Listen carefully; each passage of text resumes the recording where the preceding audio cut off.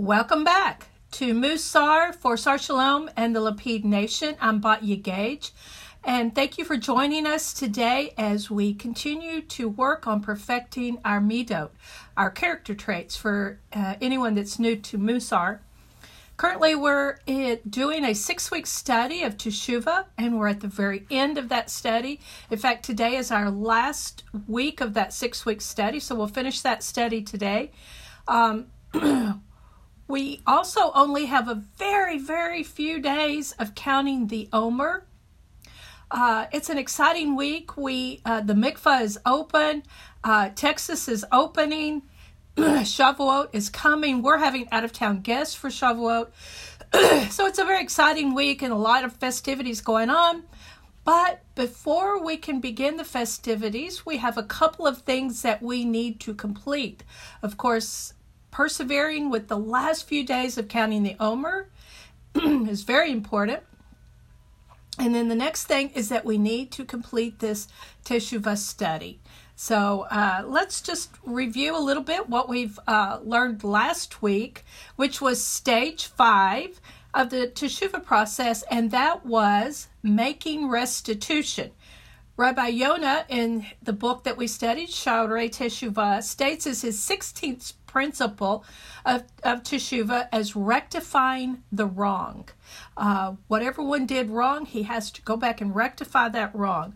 There's many ways of doing that. One way might be through a monetary means. If you owe someone money, pay it back. If you've damaged someone's property, replace it or have it fixed. Another way of making restitution is through words. If you have wronged someone through your words, then you can rectify that through your words. And the first way to do that is to go to them and ask forgiveness for that wrongdoing.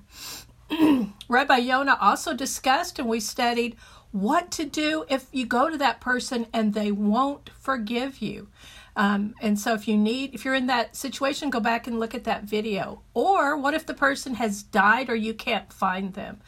Very briefly, you just take people with you. If they're still alive and they won't forgive you, you go back 3 times. And if they're dead, then you can actually go to their grave with people and take care of it there.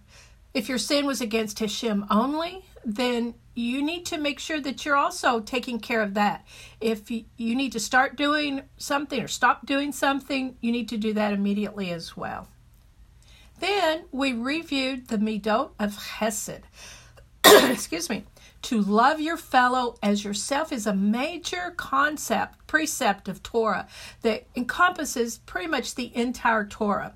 And if we strengthen our midot of chesed, it makes it a lot easier to make restitution for things that we have done wrong. The mitzvah of loving your fellow as yourself requires the opposite of self-centeredness.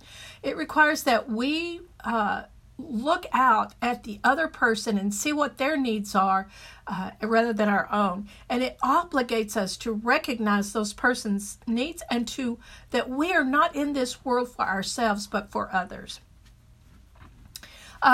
When we think that everything that we have, including our money, is ours and did not necessarily come from Hashem, then we become stingy and with our money and with our stuff. And with this kind of an attitude, it's a lot easier to see how someone could steal from someone else. And so when we see that what we have maybe comes from our own power, then we do become stingy. And then it's a lot easier to steal and to harm our fellow. If our chesed is strong and balanced, there probably will be fewer times that we need to make restitution because we have already been focusing on the other person anyway. And if we do something wrong and we quickly make restitution, it will strengthen our chesed. It will only make it stronger. Your homework for the week was to determine if there was anyone that you did need to go and make restitution to, and to begin that process so that we can complete this process of Teshuvah. So For the last 5 weeks so far, very briefly, we have studied that stage 1 was to recognize that there actually is a sin. And then that's not just enough, but stage 2 was to feel remorse. We cannot say, oh yeah, so what? Well, I did it. But we have to feel true remorse for that sin.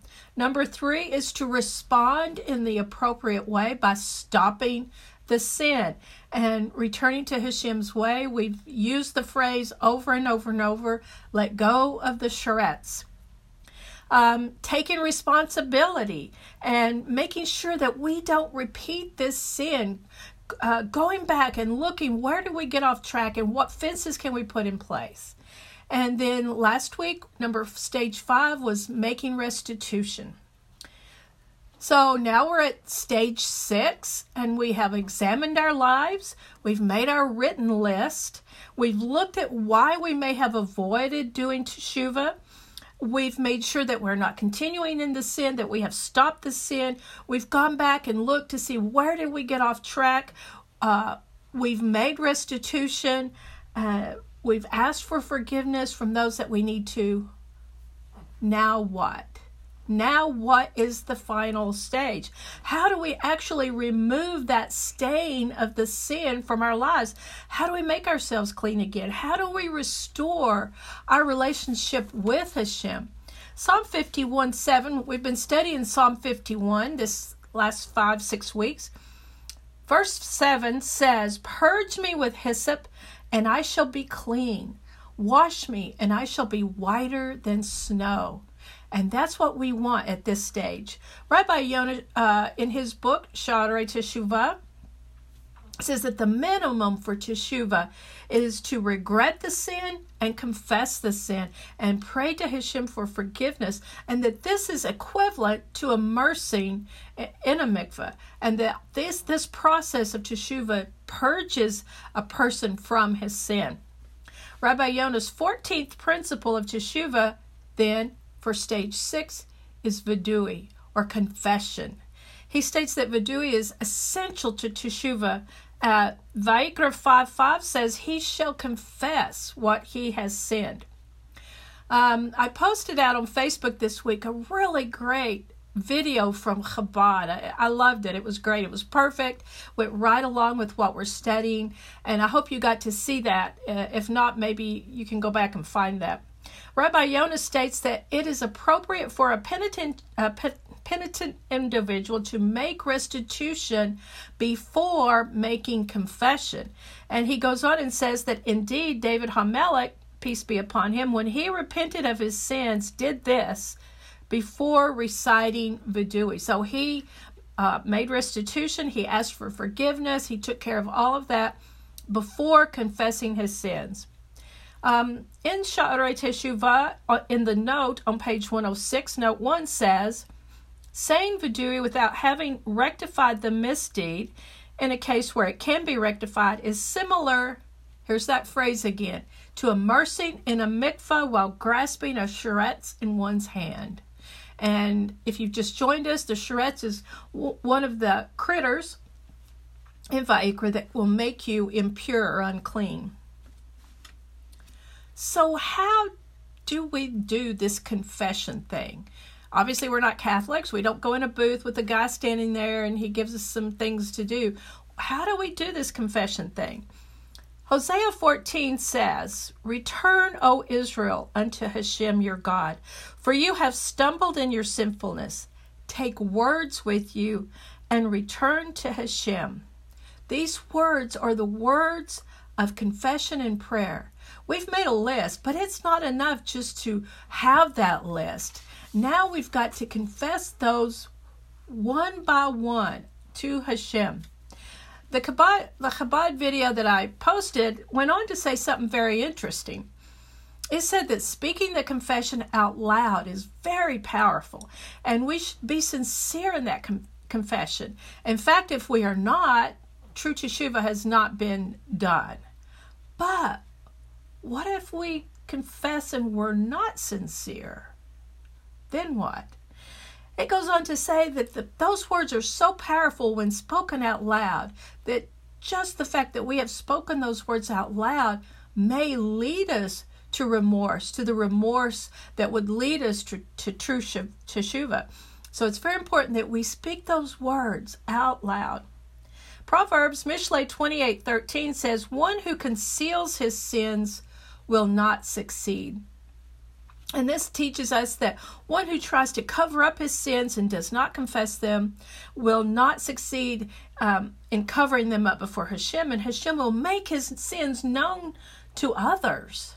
On the other hand, one who does not cover up his sin but confessing them, Hashem will cover them over and grant him atonement. So we need to confess these sins verbally to Hashem specifically. Not some blanket, forgive me for all the sins I've ever done, but specifically, I did this.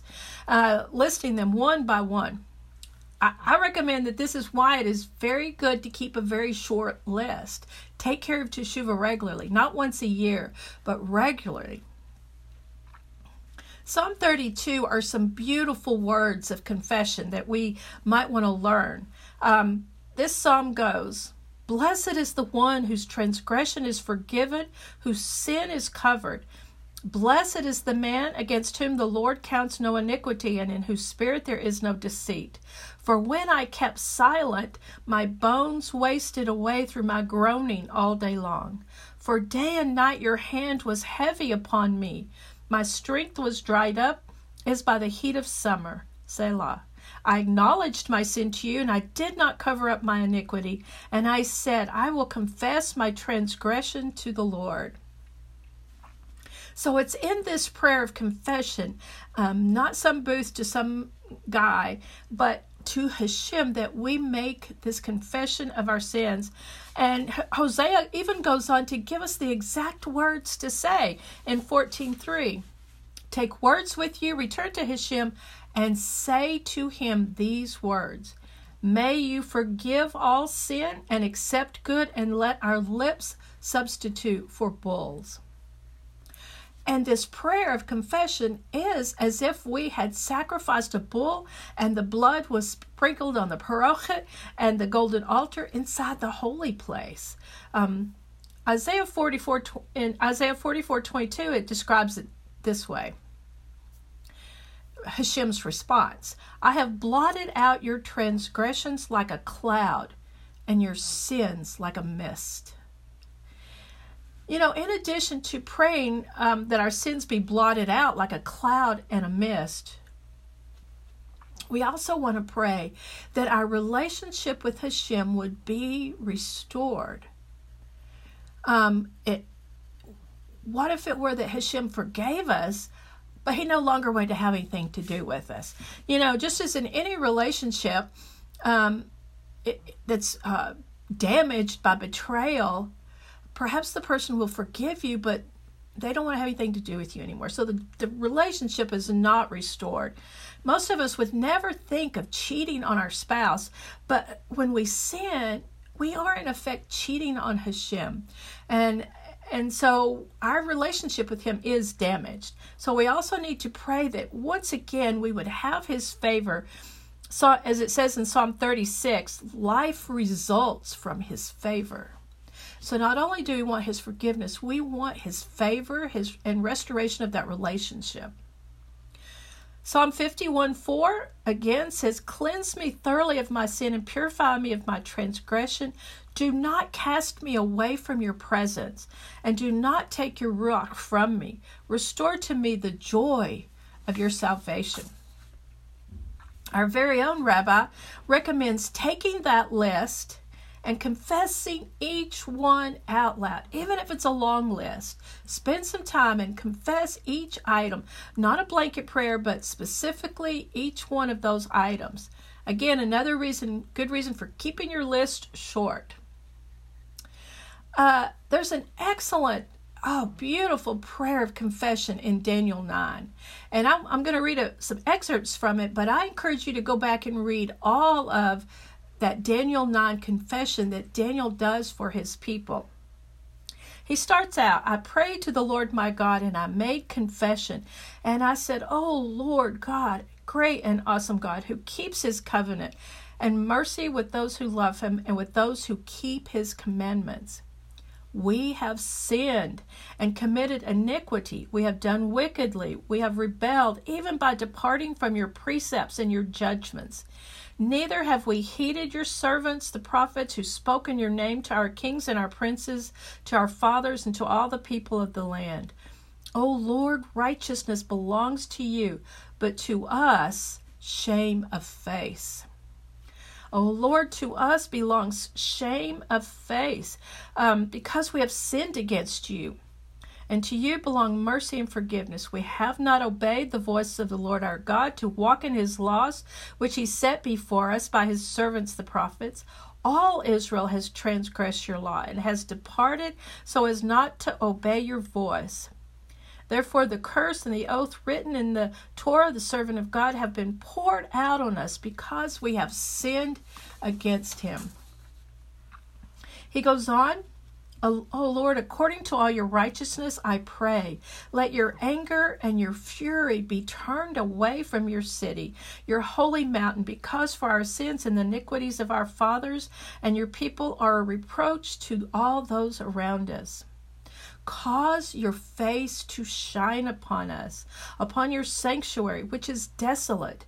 Incline your ear and hear. Open your eyes and see our desolation. For we do not present our supplications before you because of our righteous deeds, but because of your great mercy. O Lord, hear. O Lord, forgive. O Lord, listen and act. Beautiful words of confession. And they may sound familiar because many of them sound very familiar to the words of the Al-Chet that we pray, the prayer of confession we pray on Yom Kippur. So if you're struggling with some words, Daniel can help you kind of plumb the well there for some words of confession.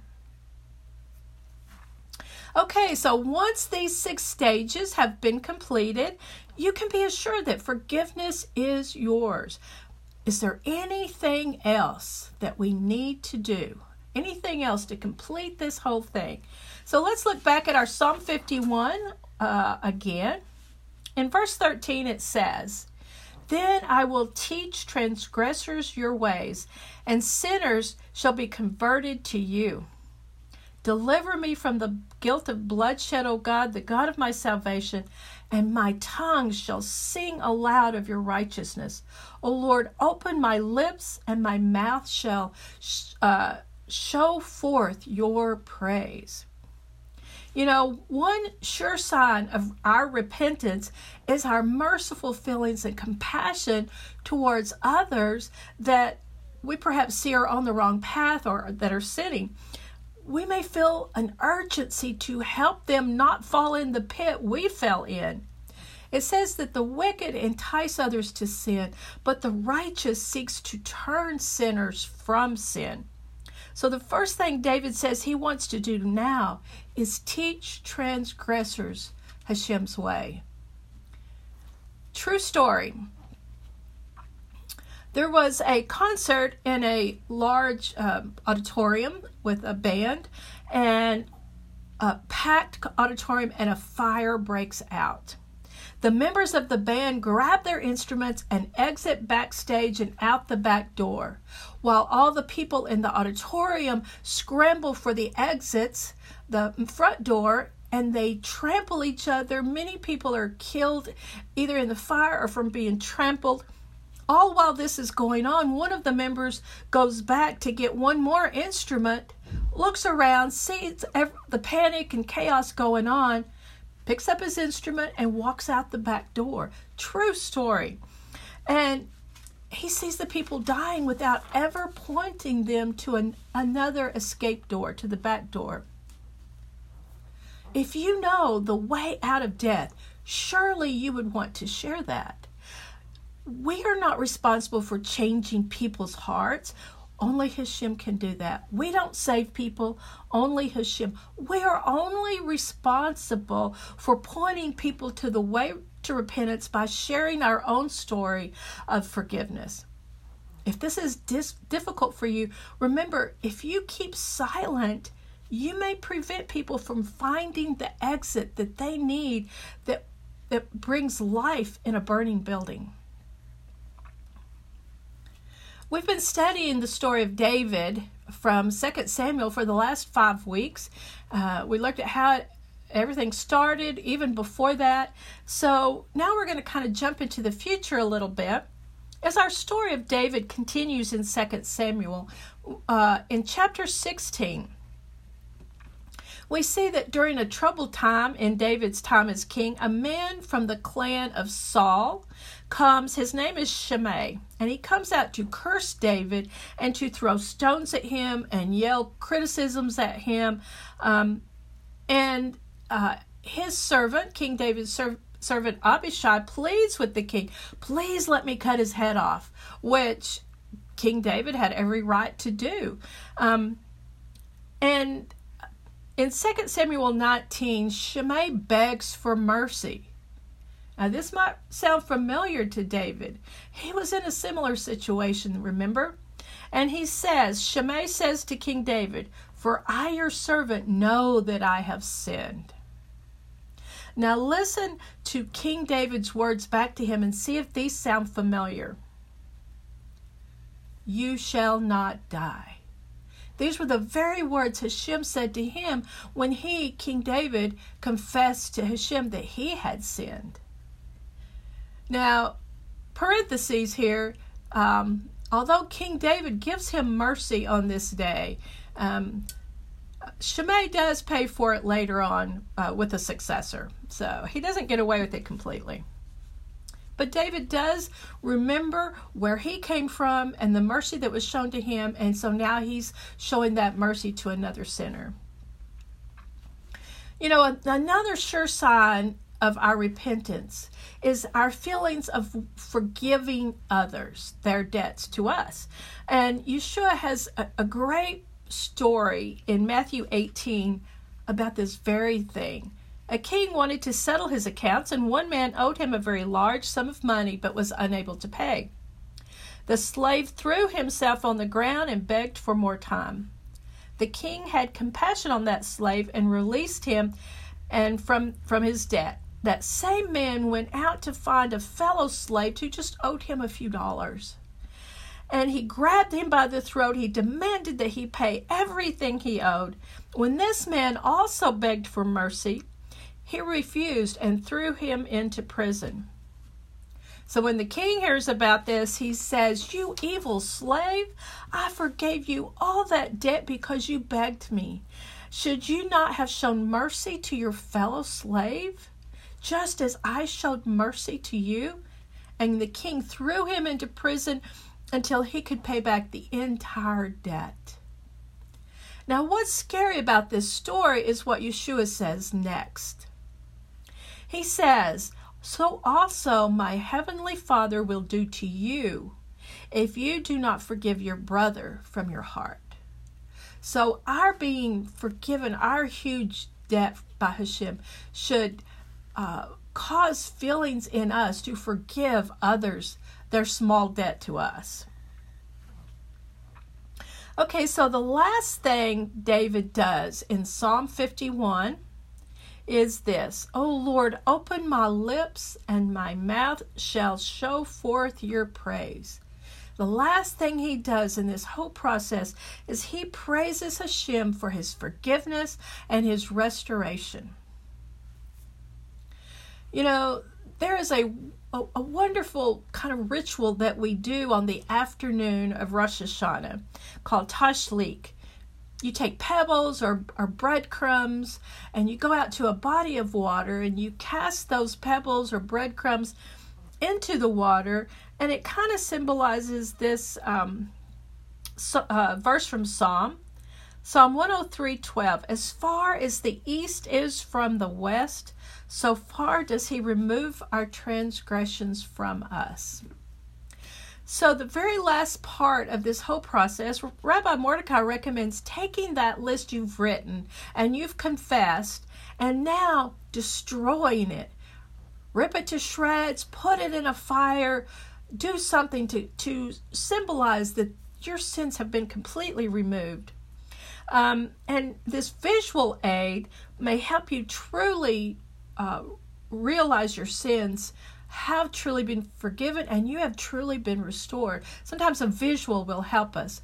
I remember last Sukkot, the youth group, the J Crew, sitting around the campfire at our home, and they all had little scraps of paper. I asked them, "What are you doing?" They said, "We're writing out our sins and we're putting them in the fire." And it's a beautiful ritual, so it can be very helpful.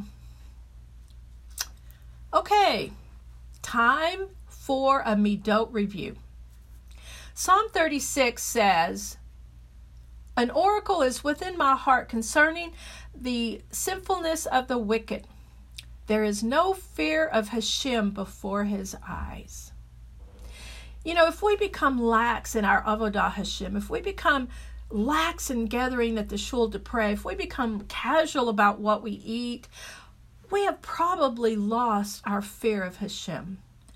On our last lesson today on Teshuvah, I would like us to review the Midah of Yirah. And that is the Hebrew word, and in English, it's hard to really come up with a good translation.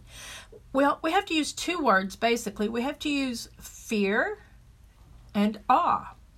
And even then, it's a bit hard to describe this feeling of Yirah. Imagine standing on the lip of the Grand Canyon, looking down into that vast canyon, and fear and awe emerge into this exuberant kind of inner feeling, inner experience. My knees shake. You may become breathless. And this is kind of fear and awe. With Hashem, there is Yirat HaOnesh, and there's Yirat HaRomemu. Now, Yirat HaOnesh is the fear of the ultimate punishment for our wrongdoing, while Yirat HaRomemu is awe at Hashem's glory and grandeur. This summer, we're going to be studying the book, The Path of the Righteous, and it says this: "The fear of heaven has two aspects, the fear of tribulations and divine retribution, and the awe of his glory, majesty, and awesome power." Deuteronomy 10:12 says, "And now, Israel, what does the Lord your God want of you? Only that you fear the Lord your God, to walk in all his ways, to love him, to serve the Lord your God with all your heart and all your soul." So how are we to understand this word Yirah, this fear? You know, if we don't understand the word Yirah, we can't do the rest of the verse. Do we understand it through cultivating fear or through cultivating awe? And the answer is yes. Yes.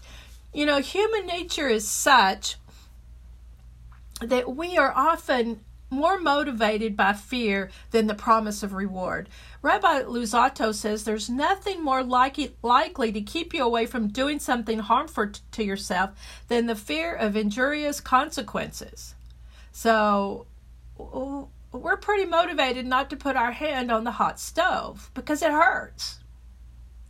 On the other hand, the Chofetz Chaim cautions, even though fear of punishment can be effective in the short run, it is a faulty basis for spiritual endeavor compared to that other factor embedded in the notion of Yirah, which is awe of divine majesty.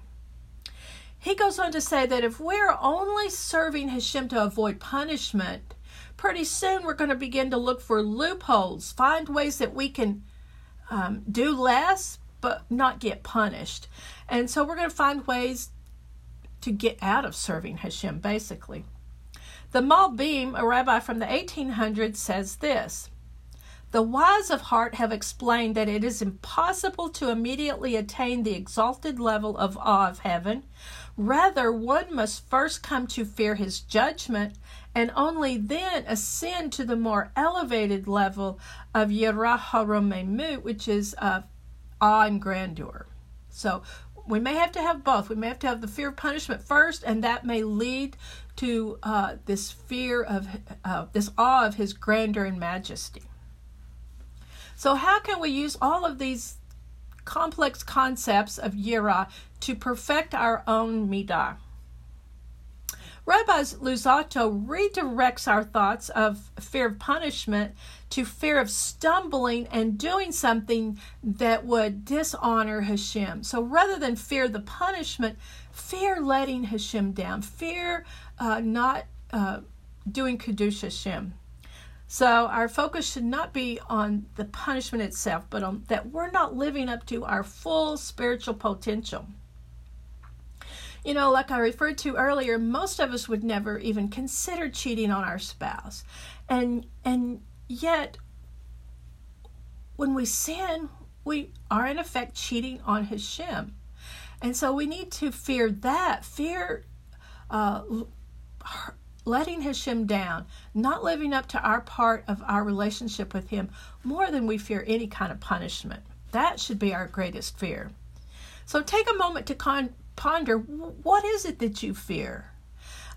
Is it the loss of material possessions? The loss of security? Is it the loss of something regarding your soul? Fear can be a motivating power. Isn't that why we work? Because we fear being hungry? Maybe we fear being homeless. That's the fear that makes us do something. So how can we use that power of fear into spiritual endeavor? Rabbi Avraham Joshua Heschel says, has a great paragraph here I want to read. Awe is more than an emotion. It is a way of understanding. Awe is itself an act of insight into a meaning greater than ourselves. Awe is a way of being in rapport with the mystery of all reality. The meaning of awe is to realize that life takes place under wide horizons, horizons that range beyond the span of an individual life, or even the life of a nation, a generation, or an era. Awe enables us to perceive in the world of intimations of the divine, to sense in a small thing the beginning of infinite significance, to sense the ultimate in that simple, to feel in the rush of the passing, the stillness of the eternal. Wow. Whew. In order to do that, we have to zoom out. We have to use our zoom out lens. Most of the time, we live our life with our camera zoom all the way in, close up. We're focused on ourselves, our lives, our needs, our desires. But if we're going to live in this kind of awe, we've got to zoom all the way out. And if we do, we can see a bigger picture. A reason perhaps not only for our lives, but the lives of all mankind, past and present. If we zoom out even more, we see time disappear and we see all of eternity past, present, and future without end. And seeing life this way gives us a whole different perspective. Now we don't obey the mitzvot because of fear of some punishment, but because we see that our actions are part of this huge eternal plan. Proverbs 9:10 says the beginning of wisdom is the fear of Adonai. But keeping away from sin is a precondition for experiencing awe. And awe is the gateway to wisdom. Awe arises when we encounter life in ways that breach the ordinary, out of the ordinary, the supernatural. But if we sin, we hamper our ability to see this perspective. And awe is one of those character traits that we have to work on continually because it tends to diminish over time. So many of us that have been working on Musar for a year or 2 years, we know that there's certain midot that we just have to come back to over and over. And this is one of them. We may experience a moment of awe or a time of awe, a season of awe, and then it kind of diminishes over time. So we have to work on this midah constantly. One of the first steps in working on our midah of awe Yirah is to remember that we stand before Hashem always. Psalms 16:8 says, I have set Hashem always before me. A group of men once came to visit the Kotzker Rebbe to ask him, what is the place of God's glory? Rabbi Menachem answered, Hashem's glory is found wherever we let Hashem in. Hashem's presence is not always accessible to us, or at least we don't feel it, unless we make a practice of cultivating that awareness of awe. And that's how we let Hashem in. In the Kotzker's words, that's how we know Yirah. Yirah is fear, and Yirah is awe blended together. Ecclesiastes 12:13 says, the end of the matter, everything having been heard, is this: fear Hashem, keep his mitzvot, for this is the whole of man. That's our lesson for today. Let's talk about homework. Now that you've had your list, you've journaled, you've gotten all that down, all the stuff is out on that piece of paper, find some way to destroy that list, some visual way. I hope that you wrote it on a piece of paper so that you can do something visually with it. Burn it, shred it, throw it in a lake, whatever you need to do. In your journal, though, in place of where you rip those pages out, write a praise to Hashem for your forgiveness and for your restoration with him. Then find some way to tell or teach someone else Hashem's ways. And that is exactly why I put this 6-week course together. It's because I wanted to teach others about the repentance that I have received. Spend some time also this week contemplating the awe of Hashem. Now, for you, maybe that comes best under a starry sky at night, a walk through nature, through Torah study, through whatever. But use a zoomed out lens to look at the bigger picture. And it will make you feel very, very small, and your problems even smaller. Okay, that's our lesson. Let's do one final little quick wrap-up review and send you on your way. We have now completed all 6 stages. If you remember back, stage 1 was recognize and rebuke. Often we have to recognize that sin because someone has rebuked us from outside ourselves. We don't always do that to ourselves. Oftentimes it has to come from someone else. Remorse, even if I did something wrong, but we also have to have those grief feelings of remorse and sadness. And if we don't, we have become disconnected from Hashem. We've lost awe. We've lost the yirah of Hashem. Response. Remorse is not the goal of teshuvah, but it's change. It's to stop the sin. We say it over and over. We've got to drop the sharets before we immerse in the mikveh.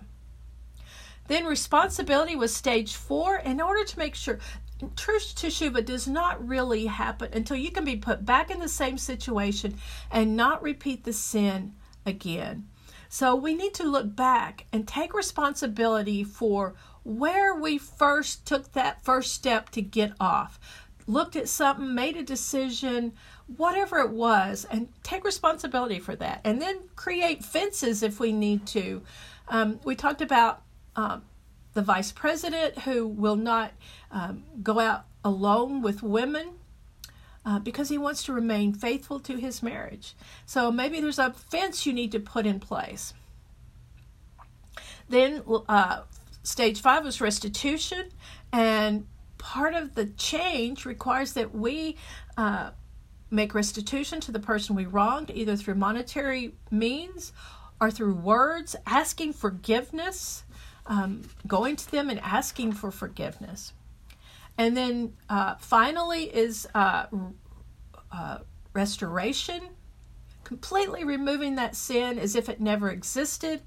And that's through vidui, or confession of our sins to Hashem out loud. Rabbi Mordecai recommends this be done audibly, item by item by item. And then destroy the list as a visual to you that your sins have been the same way. And then we can pray that our relationship be restored as it were before, and that Hashem would not just forgive us, but not favor us, but that we would be restored.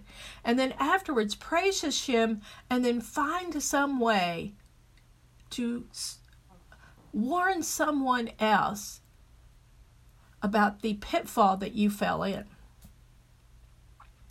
Throughout these 6 weeks, we've also studied several midot, or reviewed them, that will help us in this process. The first one we looked at was silence. Sometimes we have to start this whole process with just sitting silent before Hashem and letting Him speak to us. The second one we looked at was humility. Teshuvah can't get very far if we are not strengthened in our midah of humility. But humility must be balanced, and we looked at that, and we looked at the whole story of the sacrifice that was damaged, and that a leader that doesn't take up his full responsibility is out of balance in his midah of humility. We looked at the midah of truth. As we examined our lives for sin, we have to have truth. We have to be able to be true to ourselves, even if we have to go get help from someone else.